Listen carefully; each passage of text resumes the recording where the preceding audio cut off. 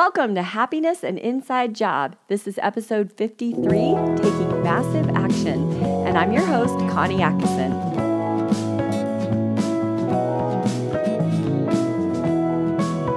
Happiness and Inside Job is the go-to resource for Christian parents wanting to effectively communicate with teenage and young adult children utilizing powerful life coaching skills.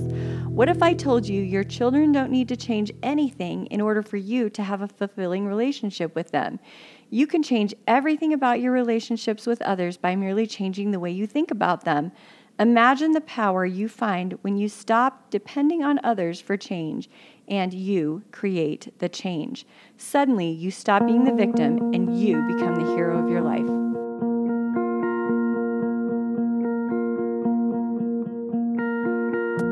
Slightly over a year ago, I set a goal.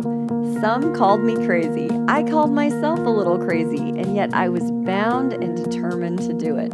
My goal was to start a podcast. And to make things a little bit crazier, I told myself I couldn't quit until I'd done it at least a year.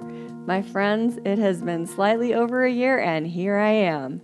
I am not quitting yet. In my online group coaching program, ThoughtWorks, we spend a lot of time talking about goals.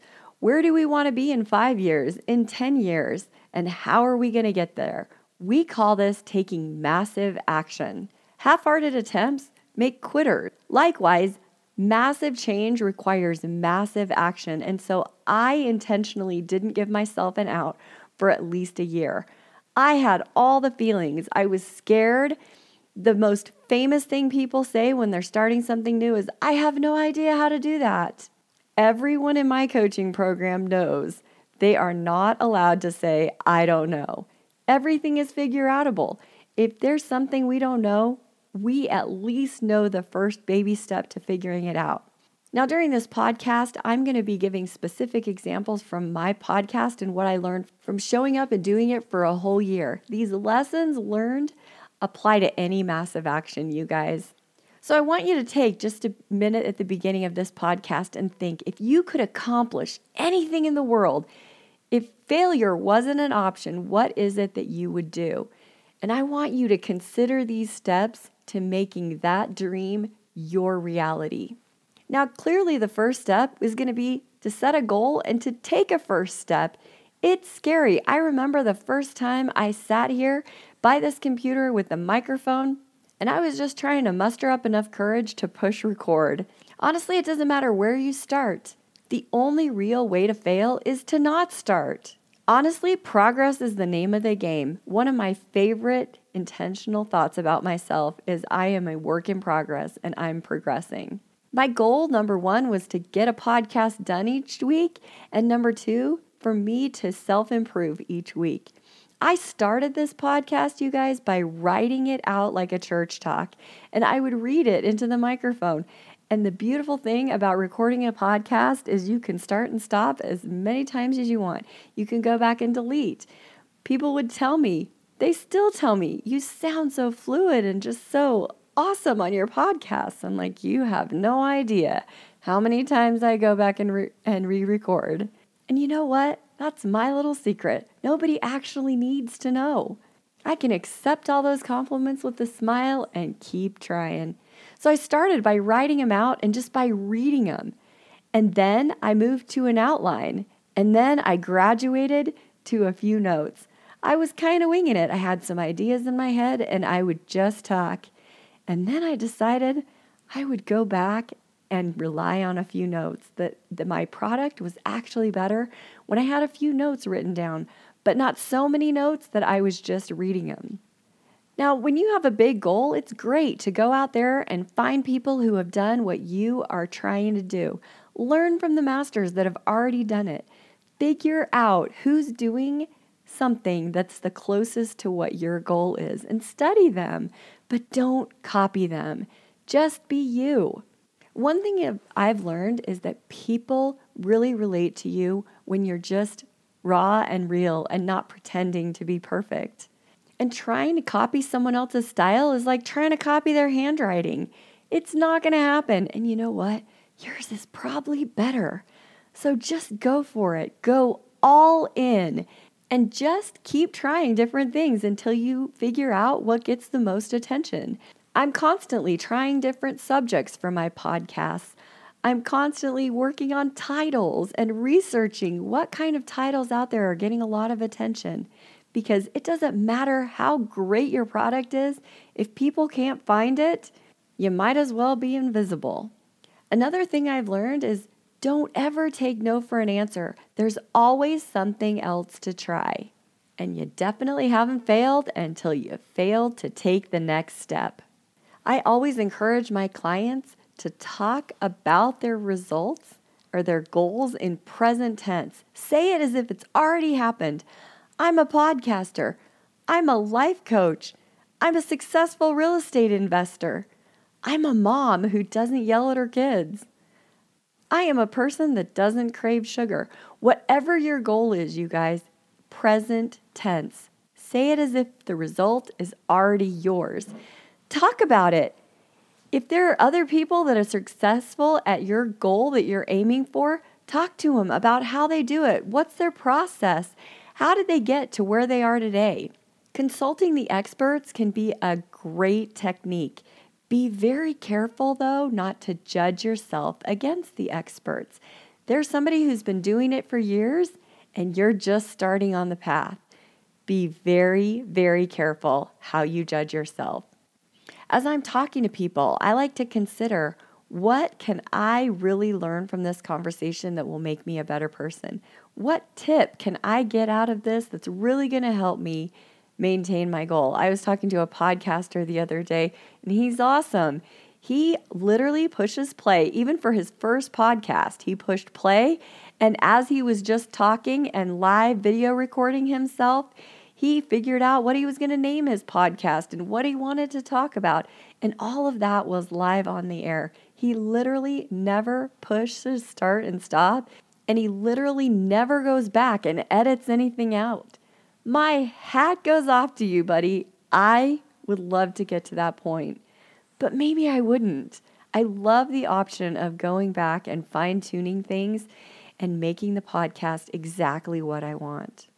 I can definitely learn from my friend that I could cool off a little bit about obsessing over the details. My youngest daughter and I are kind of a little bit obsessed with learning how to make and decorate awesome cakes.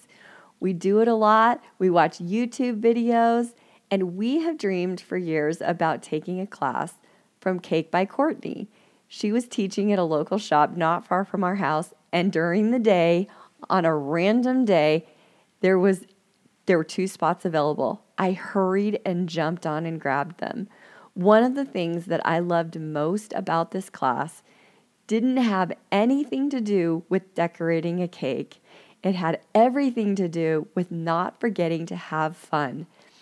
I love how she reminds people to don't spend so much time on it that it sucks the fun out of it. You did it to have fun. Maybe you're doing it to serve somebody, to give it as a gift. Who knows? But don't forget to have fun. In fact, Courtney reminded us over and over and over during our class, just have fun. And remember, all you need is one good side. In fact, she printed sweatshirts that say, my good side, because that's all people are going to look at. Sometimes we're obsessing over every little blemish around the whole 360 degrees that it's not even fun anymore. I love the intentional thought, this is going to be fun. I just feel happy when I say that. When I go into a class or when I sit down to cross off an item on my to-do list, I'm going to be doing the same thing, no matter if I'm feeling grumpy or put out or happy. Truth is, there's not one thing on that to-do list that I didn't put there or didn't agree to. And I get to choose any feeling I want while I do it. Now, there have been times when it is willpower and my hard-headed inability to quit that has gotten that podcast published. In fact, I've sat in closets, in hotels, trying to get a space that was quiet enough that I could record and actually get my podcast out. Sometimes I recorded until 5 a.m. And I can promise you, when I was recording until 5 in the morning, my feeling was not excited. It was sheer drudgery. And we all know enough about the model to know that our thought creates our feelings, which drives our actions and creates our results. So your results that you're creating from drudgery, they're not pretty, but they're results all the same.